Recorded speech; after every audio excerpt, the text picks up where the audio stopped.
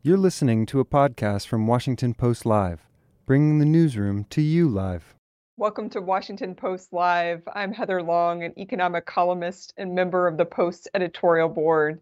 Today, I'm honored to be joined by the former chair and CEO of IBM, Ginny Rometty. Her new book, Good Power, it has just come out. It's a really great read, full of fascinating insights about her life and incredible story.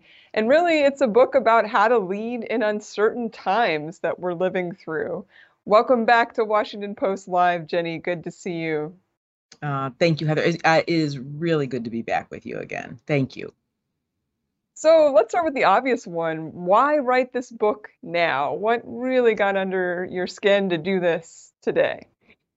It's a great question because I honestly did not intend to write a book. Everyone who knows me knows that.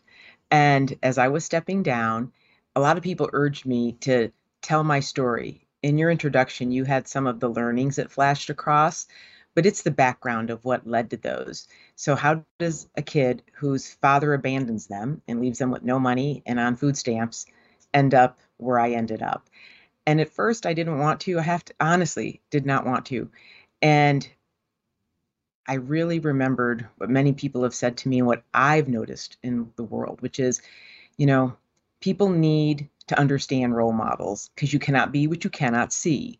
And so I spent a lot of time and got comfortable that, okay, could I be authentic and vulnerable enough to write a book like this so that it wasn't my memoir, but it was really about some lessons, and that's what took me to it. So it's been the hardest thing I've ever done, second to running IBM, the hardest thing I've ever done, and I'm just hopeful it helps some people. Yes. So we're sitting here in Washington, and usually when people write a book, it's because they are eyeing potential running for office. Do you have any aspirations for political office? No, I have aspirations to do what I'm doing now, which is really working on creating better jobs for more people. That's how you and I think, met on our last Zoom together. The work that I do in 110, which is about creating 1 million jobs for Black Americans who do not yet have a 4-year college degree. And it really deals with the over-credentialing of work in this country of good jobs and working away at those systemic barriers that really help all underrepresented groups find their way to a really great economic future. I'm eager to talk more about that, but let me ask you one more, since I am sitting here in Washington and you have just written a book called Good Power. Yeah. Obviously, this is a time of a lot of uncertainty. A lot of people are looking at Congress and the political system broadly in the United States and just feeling like it's very dysfunctional, that it's very far from maybe what they consider good power. Uh, broadly, what would your message be to lawmakers based on what you've thought about and written about? Yeah, it is, I think, a timely message, even though I started writing it a couple years ago. And my message about good power is because I think most people have a pretty negative connotation of power when they think of people in it or situations. And the irony is when you talk to many young people and say, wouldn't you like to be powerful? They'll say, no, I'd like to really do and change things. And the irony is you need power to do that. And so I want people to take away my view is how you do things matters just as much as what you do. And that good power, if I had to like just put it in a tagline, is about someone who runs toward tension and really though tries to find and unite a way through it, not divide. And then they do it with respect, not through fear. And I believe it's really important to celebrate small steps of progress towards something big. Because if all we do is sort of stake out the two polar sides of something, you do get polarization. So it is the idea of tension, respect, and in the end of the day, celebrating, progress. And I do think right now in this moment, it is timely. It is the kind of leadership I know I would like to work for and work with. And I think it can. And that's what I tried to do in the book was show, it expands over time. You learn more and your scope expands. And eventually you can make a difference to big societal problems. And just like what we started our conversation on. Yeah. One of those big problems that you've really been at the forefront of working on is how to help Americans without college degrees. I love this term that you had coined a few years ago, the new collar jobs. And when you were leading IBM, I wrote about some of this. You You really did. created pathways, including a program that I loved called P-Tech that you can Yep. probably say more about, but it really created pathways for students coming right out of high school to both earn some associate's degree type credentials and, have a pathway to even a white collar job in the tech industry. Can you say more about, do we just really in this country need to rethink education after high school? Yeah, I do think we do. And I'll start with, though, to be the first one to say, I also am a vice chair at a university. So it is not that I don't believe in a college degree for many people, but just to where you started, I also believe in just facing the reality of the facts today. And I remember when I first got into this topic well over a decade ago, Heather, when you mentioned the term new collar, it was when I was worried. I was hiring cyber people and there was no one out there. And I was very worried that the tech was being celebrated on the west side of our country and on the east coast, but the middle was left behind, that digital divide thought. And I'm like, this isn't a good future if everybody thinks, their future with tech is not going to be good for them. And that was serendipity that we found one of these. We were working with one school that is what you referenced, a pathway to technology school, high school, working with a community college. Think of it as a 6-year program. You get your high school degree and associate in parallel.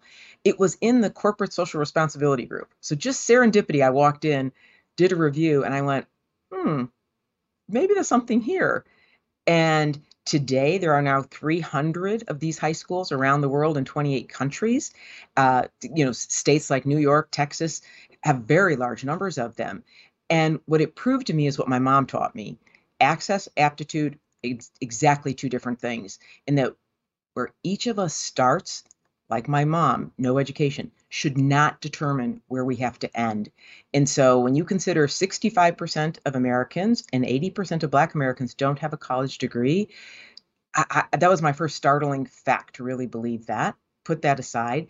And the second is what I then learned over the next decade would be how many of us have over credentialed really good jobs, middle class, family sustaining jobs, because it just got easy to say, click, need a college degree, when to get started, you don't. And so it's probably maybe 85% of jobs, I now, with the work I do, see it, are require the college degree. Maybe half of that's over credentialed. So you could just see what a big difference it could make to so many people. And this decade has taught me, we've studied a lot of the performance, and the employees that we brought in, originally called new collar, meaning not blue collar, not white collar. That is how the new collar came about, just to have not a bad stigma with this. They're performing equal to those with a college degree. They're thirstier for education. They take more education. They're more loyal, more retentive. And so this isn't just altruistic. It is about, I think, great for the company, a more diverse workforce, and great for society. So does that require a rethink of our education system? I think it does, but not like I talk about in the book, know what should change and what should endure. There's a lot of great things about the education system, but there are many incremental improvements we could make that would make a huge difference. Yeah. And, part of what you did at IBM, I think, has influenced a lot of states to now open up many of their jobs, including the state of Maryland, to folks without college degrees, really waiving that requirement to look at more candidates.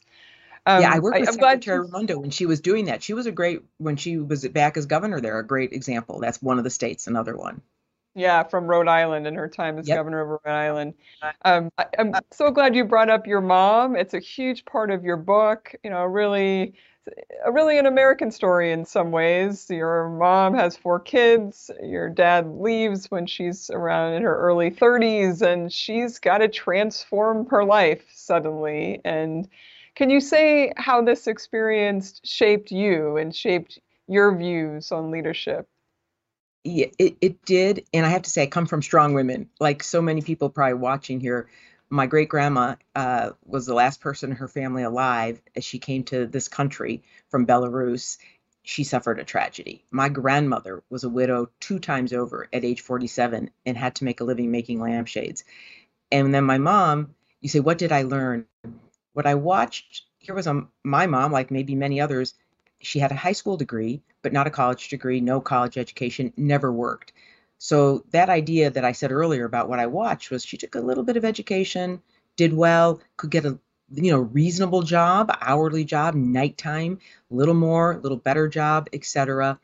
And you had it as a quote at the beginning of this Zoom. What I really took away was three things. One, be fiercely independent. And so this idea that I would never have to depend on someone like my mom had depended on my dad. I would be able to always take care of myself. And that's a very freeing thought on International Women's Day in particular to say, meaning if I married, it would be just for love and because I wanted to marry. It would never be because I needed something. And I'm married 43 years this month, actually. And then the second thing was this point that my mom was so determined that no one would define who she was, as the quote said, in that she's like, I'm not going to be known as a divorcee or someone on food stamps. And she was just she never said it. Honestly, Heather, she never said it to the four of us. And my three brothers and sisters are equal, if not more successful. And we just watched what she did. And then that point about access and aptitude. And my grandma's all told us, hey, hard work is how you get out of stuff. You work hard and eventually things get a little bit better. And I must say that is probably a big streak inside of all of us as a result of those strong women. I like that. Your story really speaks to resilience and perseverance, and the story of your mother and your grandmother, as you've shared in the book and just now. But as you say, we are sitting here on International Women's Day, and there are still a lot of barriers in the United States, not just around the world, to women making it higher and higher in the corporate sphere, or really in the governance sphere, any aspect of life. And I'm wondering what you think are still the biggest barriers that you see. Yeah, if I only had to pick one, if you said, Jen, just pick one, the one I would pick is that we've got to retain women in the workforce. And this is, to me, in some ways, it's a math problem. Let's assume we all believe, or that I can assume everyone authentically believes it is best to have a very diverse, inclusive workforce. Because if you don't, that's another discussion we have to have. I really believe that, right? And that it's best for business, best for the products, society, et cetera. So, okay, believe that. A lot of companies hire 50-50 or almost. I was just with a group this morning. It is about 50-50. By the time they reach into more senior ranks, middle management up, now we're down to, you probably lost 20 points of the women. And so then a little more, you've lost 30 points. And that's why I said if I could work on one problem, and it's not a silver bullet, I worked on retaining or bringing back women into the workforce. I just saw a survey, I think it was McKinsey that did it, that for every 2 director level women who leave, 1 is only promoted. So that's not a good, directional statistic. And when I say, what do you do to retain women? It is a million things. Number 1 is flexibility. Because, and not that all the men listening, that men don't help raise children or have family issues. Traditionally, we'll see many women step out to do these things. And so either you've got to make it easier to come back. When I was CEO, we did everything from extending maternity leave, shipping breast milk for those who wanted it, who wanted to come back a bit earlier while they were still breastfeeding. We would look at return ships, meaning, okay, some left, and then they're like, oh, I'm not confident to come back. The world's passed me by. And so we set up something, said, hey, 3 months, stay as long or as little as you like, until you feel like you've gotten your skills back. Many would be there a very short time and go, you're right, I actually did not. I know a lot of stuff, and would come back. And I say it's like a million of these things. You keep raising the bar on yourself to say, what can I do to make them either stay or if when they do leave, come back. And that to me is the number one thing that we could do right now. In addition to, I know people like me feel very strongly, all my colleagues at this point in their life, those of us that were CEOs, whether it's Indra Nooyi, Ellen Coleman, the group, the way to pay it forward is as well to really sponsor women. And, because at this point, you do know a lot of people and can help a lot of people. But that retention point, keep them in the workforce or get them back fast, to me would make the biggest difference. Yeah, it's really startling, some of those statistics you were just sharing around retention. Another one that you and I talked about is just the need for many companies to explicitly set some sort of target that right or Oh, yeah. wrong? I agree. I mean, this is a point where I always say if someone talks to me about this kind of in the general, I always go, hey, three things. You got to be authentic to believe this. And you would be surprised how many people like think, well, I'm doing it because I should do it versus no, no, no. This is like about being a good company. The second thing, we just went through like a million activities, but the third is what you just said, really, Heather, is hold yourself accountable. And it's not just with, whether targets or goals. I also think it's, hold yourself accountable. Every year, audit pay. Is pay, equivalent for the same roles, that kind of thing.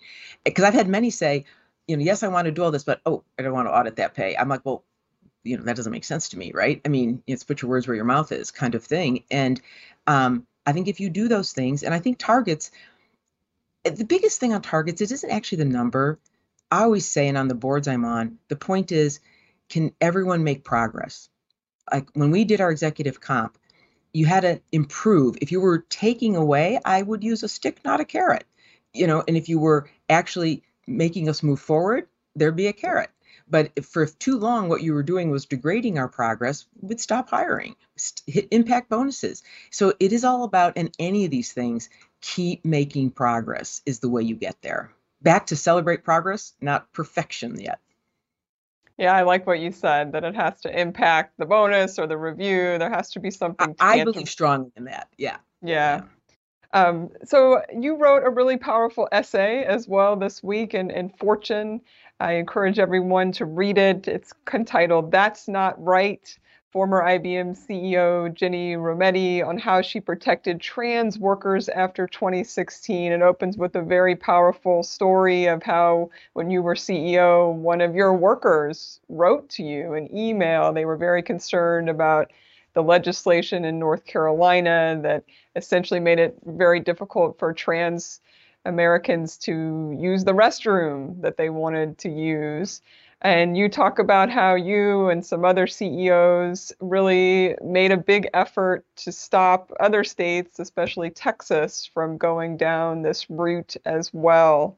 Uh, we're at a moment where we're unfortunately once again seeing a lot of pushback against trans rights. And do you think CEOs have to speak out about this? Look, what I think each one of us, each CEO needs to do is decide what the issues are that are aligned with that they think is most important, because you can't speak out on everything. So I very consciously talked to the team and the whole company about, to me, there were three. Anything that impacted our trust with clients and with society at large. The second was everything around inclusion, because I want people to be, if you can be yourself, I feel that at work. When I can be myself, I do better work. So that they feel comfortable to bring their real selves to work. And then the third thing was about everything we could do to prepare society to really view technology as something to enhance and make their life better and look forward to this next era, particularly around AI, data in the world. And that's why you talked about things like the P-Tech schools and the skills work that I do. So I need to say that framework because to me, it was one of the three things. And I think like an important lesson I learned from history of how IBM had always dealt with many issues was I always thought about what I care about is policy, not politics. And I always felt that put me on the right side of issues and actually able to talk to people on both sides because it was an issue I was trying to address. In that particular one, when I had a number of workers, and we were one of the very largest employers, as an example, in Texas, that they said, I'm not comfortable then. I am not comfortable. It really did come down. I had to pick it as an issue to make a stand on because there's always a kind of a long train behind these kinds of things. And that is why I did it. So I think today, I actually think it's even harder today. I hear that from many of my colleagues still, and I was with a group of 30 over the weekend. But people are as focused. They may not be as vocal, but I honestly, it wasn't so much about what I said. It was more what we did. And I think that's an important piece of how to get change to happen in our political environment. It was to go talk to a lot of people, go show them the people we're talking about, what the issues are. I did that work on the Dreamers too. And that's real ground, sort of ground battle that you have to go do. It's not what you tweet. It's more, really going out and trying to convince people the merits of why your argument's not only right for you, it's right for them too. And in the end, I was happy to not see those bills pass. Yeah, I'm glad you brought up that it seems to be even harder to speak out now. It does seem that way. I'm sure many CEOs have been watching the Disney situation, for instance, in Florida, when Disney tried to speak up against some very seemingly basic LGBTQ rights and then face backlash.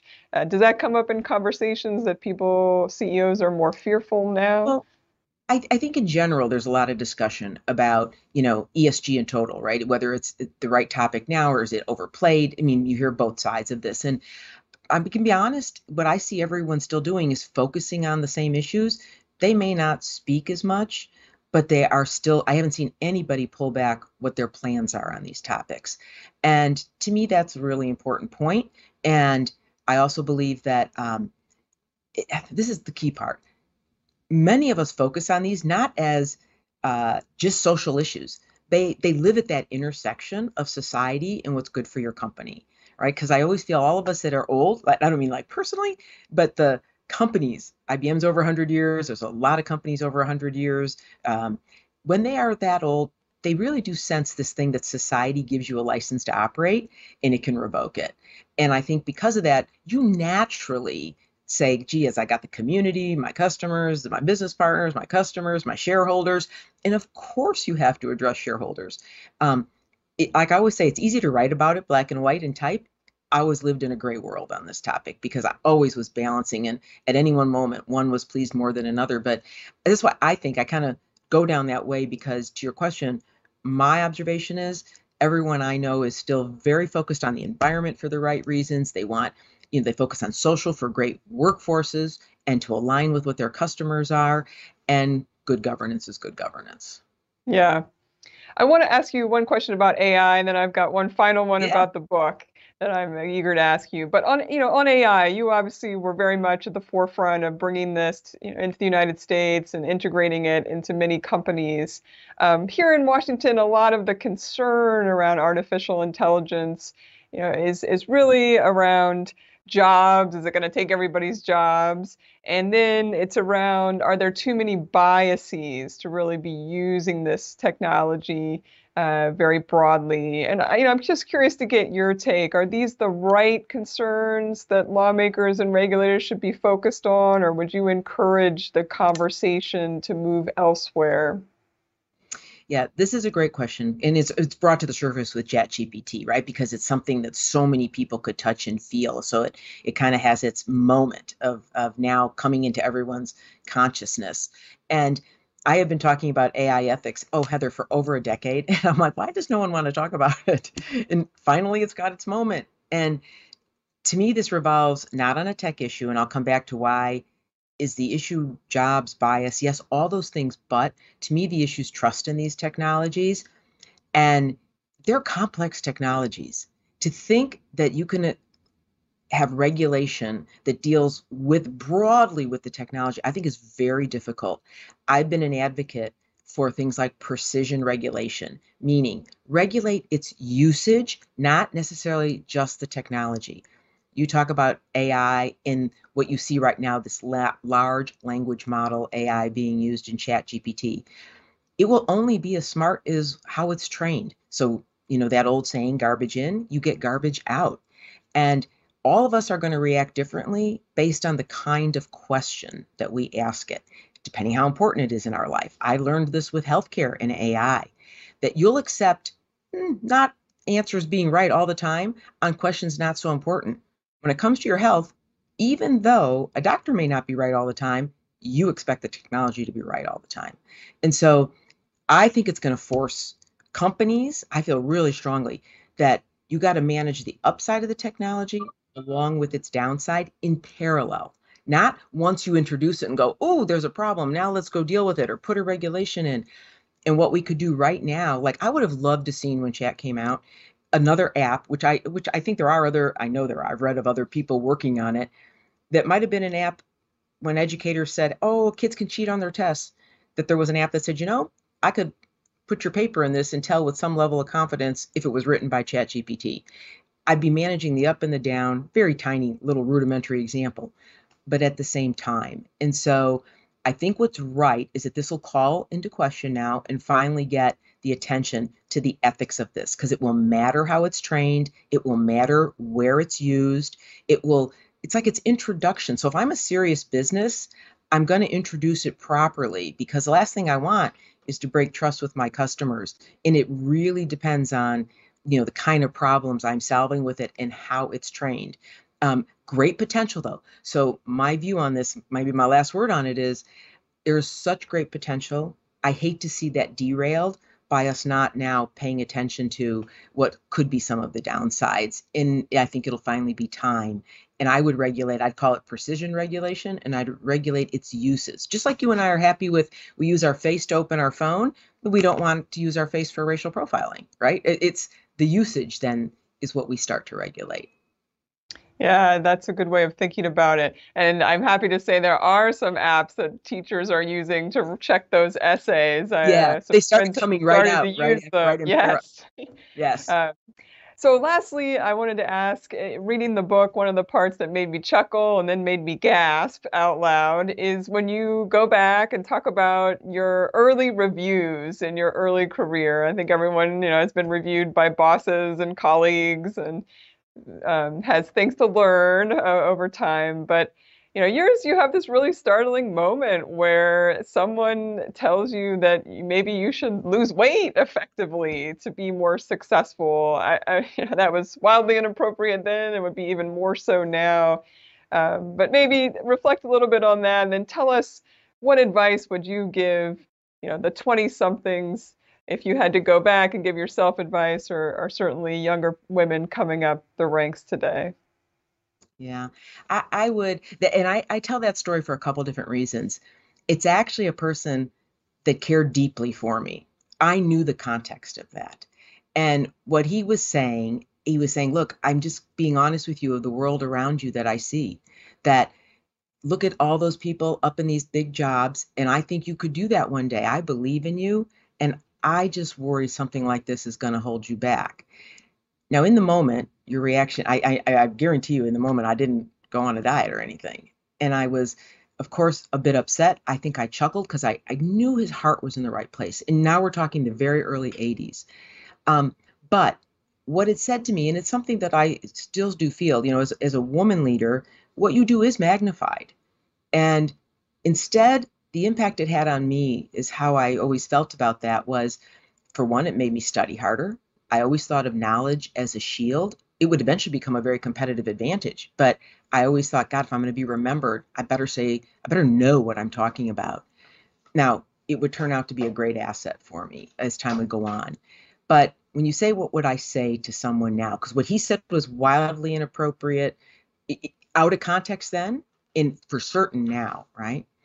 But what I would say to people now, and if I could give them one piece of advice, it would be, you had a little picture of this when you started the thing, it would be, really believe that growth and comfort never coexist. And so whether people say things uncomfortable to you, you have to assess it. Don't let it define you. You assess where it came from, what it meant. But it was true for me, as you read about it, in jobs, right? I would always be so nervous to go into a new job. And it's finally my husband one day, when I didn't accept a new job right away, he said to me, God, do you think a man would have acted that way? And he was exactly right. And it internalized a great point to me, that growth and comfort will absolutely never coexist. And that I then became really good at accepting risk, because it went, you know what? I am going to learn something on the other side of this. Yes, it's going to be hard, but wow, it's a little bit of what doesn't kill me makes me stronger. And you do that over and over, and you will be surprised at what you're capable of. And that would be my advice to young people today. I like that. Get a little bit more uncomfortable, or comfortable with the uncomfortable, maybe. Absolutely. Ginny Rometty, it is always a wonderful pleasure to speak with you. Thank you for joining us on Post Live today. Heather, thank you. Thank you for such great questions. Thanks for listening. For more information on our upcoming programs, go to WashingtonPostLive.com.